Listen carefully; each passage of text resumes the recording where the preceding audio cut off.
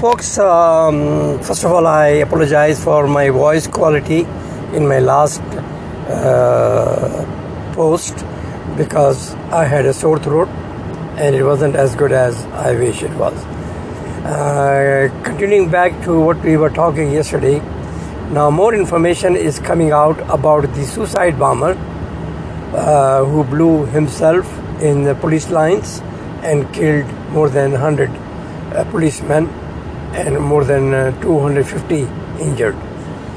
And the details which are coming up clearly on the media are showing that this guy was taken in an escorted vehicle, which probably was not screened, and then later he went unchecked in the front of the row for the mass goers and blew himself as soon as the prayer started.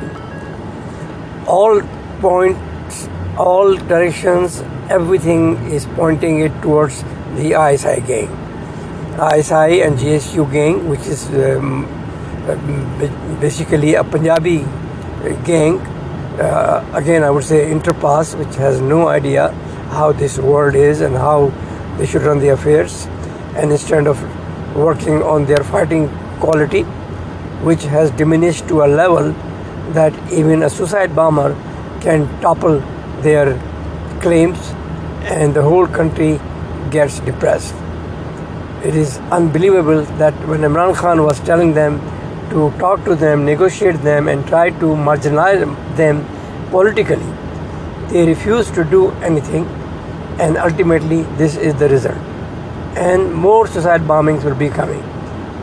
But I have the idea that GSQ and ISI wanted the suicide bomber to explode himself in Peshawar, because the Punjabi gang of military, they hate Pathans. They have mercilessly killed hundreds and thousands in the name of Zarb-e-Azab or to eliminate the terrorism, but it only seeped into the lower level, because when you killed somebody's father, somebody's brother, they will definitely have a grudge against you, and they will take their revenge as and when they get the chance. This is exactly what happened, because the Punjabi ISI and the Punjabi GSQ care less. They will have been doing this for more than 70 years by creating sabotage, by killing people to create uncertain situation, and then try to tell the nation, oh, we are very important and a strong army is necessary for Pakistan to survive and save your freedom. Whereas what happens, that they take over every right of Pakistanis. They harass Pakistanis, they strip them naked. Even the most honest people we see, now they are planning to arrest Imran Khan. And as I've said many times, they will make some excuse and kill him. But they don't know that the Pathans will come 110% against them. They will be unable to control them. The PTI, the Punjab wing, will definitely expose them so badly that they will have no face and they will not be able to come to their home. And the people will be running after them.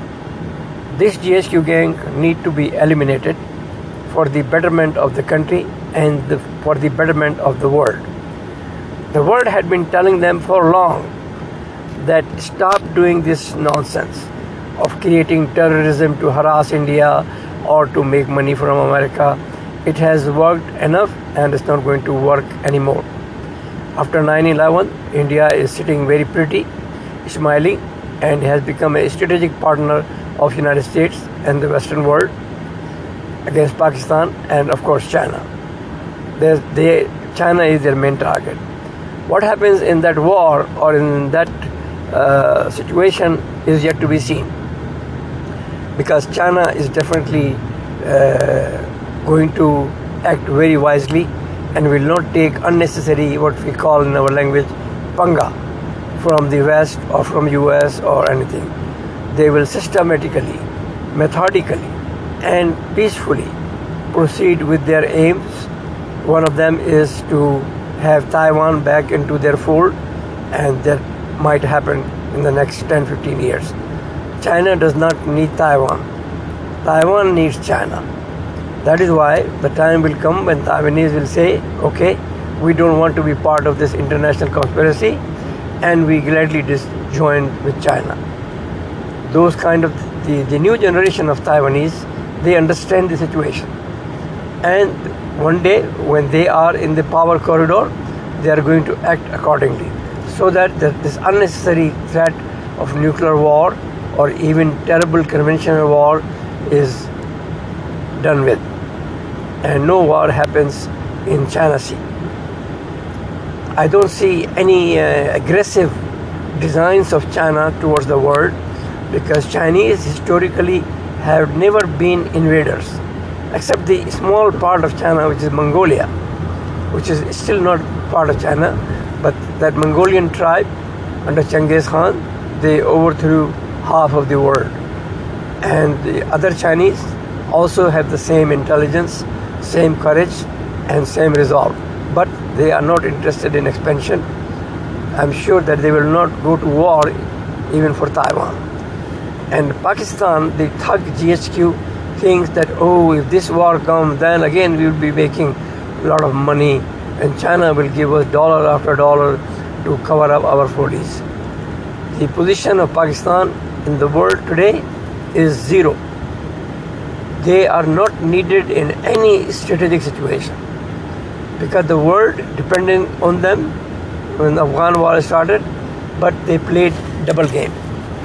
And all they did was create defense colonies, commercial enterprise for military, and took over the whole country as a bounty for them, while the average Pakistani suffered terribly.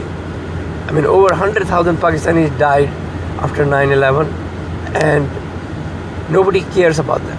They just say, oh, he's a shaheed, and when somebody is shaheed, then Muhammad is sitting on the door of the Jannah, and he's going to embrace him and kiss him and all that bullshit. Muhammad don't even know any Pakistan. Even when he was alive, he didn't know there is a country called Pakistan. That poor guy was clearly victimized by first the Arabs and then later non-Arabs in the name of Sufism and Shiaism and whatnot. The fact is, none of these other sects are Muslims or can be called Muslims, because their ideology of Islam is totally against the ideology of Muhammad. The guy had to travel billions of miles, according to his statement, in one night to meet Allah. Whereas every Sufi and every Shia, he claimed that Allah is in his back pocket. And he comes to us, and whenever we need him, we get information from him or all that bullshit. What they do is they have found a new way to fool people like Muhammad and his associates did. They did use the drama of jihad, which allows the powerful to take every poor man into war and use it as war fodder and tell them, oh, okay, this is jihad fi sabilillah, and when you fight for Allah, then you are definitely going to go to Jannah, and Muhammad will give you a special house, 72 big-breasted huris and all that. And the poor people, they get carried away because they have no education. I mean, if you look into the suicide bomber which blew himself in Peshawar, you will see that these all come from poor families. And because either the military has done something bad to them, or the mullah in the madrasa from where he was studying, because his father has no money to even feed him, they molested him and then put guilt into them and tell them, okay, your here is finished because now you have done so many sins, so now you can save your hereafter, and to save hereafter you do what we do. It is very clear that every suicide bomber is not the son or daughter of famous mullah or the people who create suicide bombers. Their family is getting high education. They are becoming doctors and engineers and the poor people, families, son or daughter is used by these thugs. I mean, the real killers are these mullahs, are the GHQ, ISI, who keep continuing this stupidity of jihad and tell people, oh, as one of the mullah, the Tariq Jamil says, oh, death is beautiful. But that bastard, when he gets sick, he runs to Canada and say, oh, I have a heart attack, please save me. See, this is what the hypocrisy of this religious and military leaders is.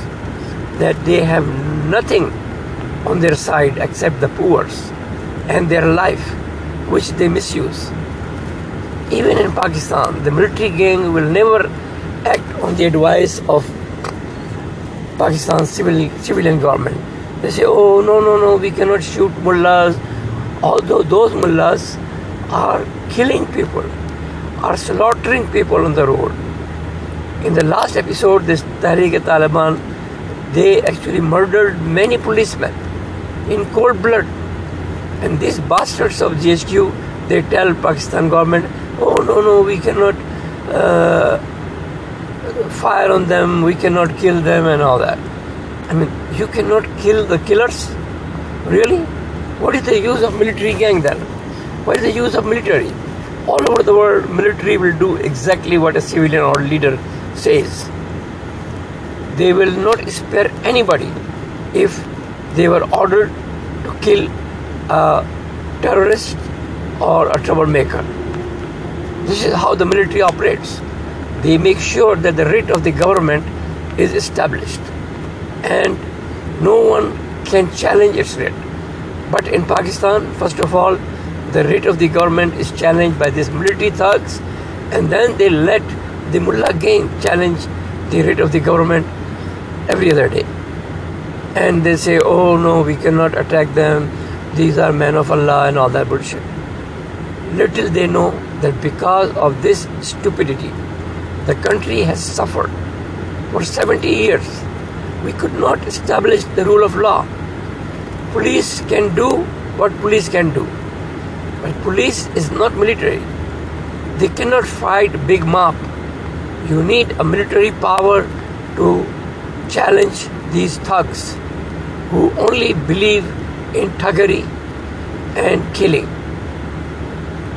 So the country can never get rid of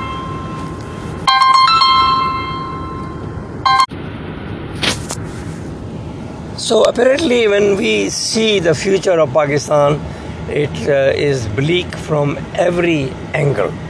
Whether it is human resource, whether it is rule of law, whether it is human rights, women rights, minority rights, they have nothing to show to the world.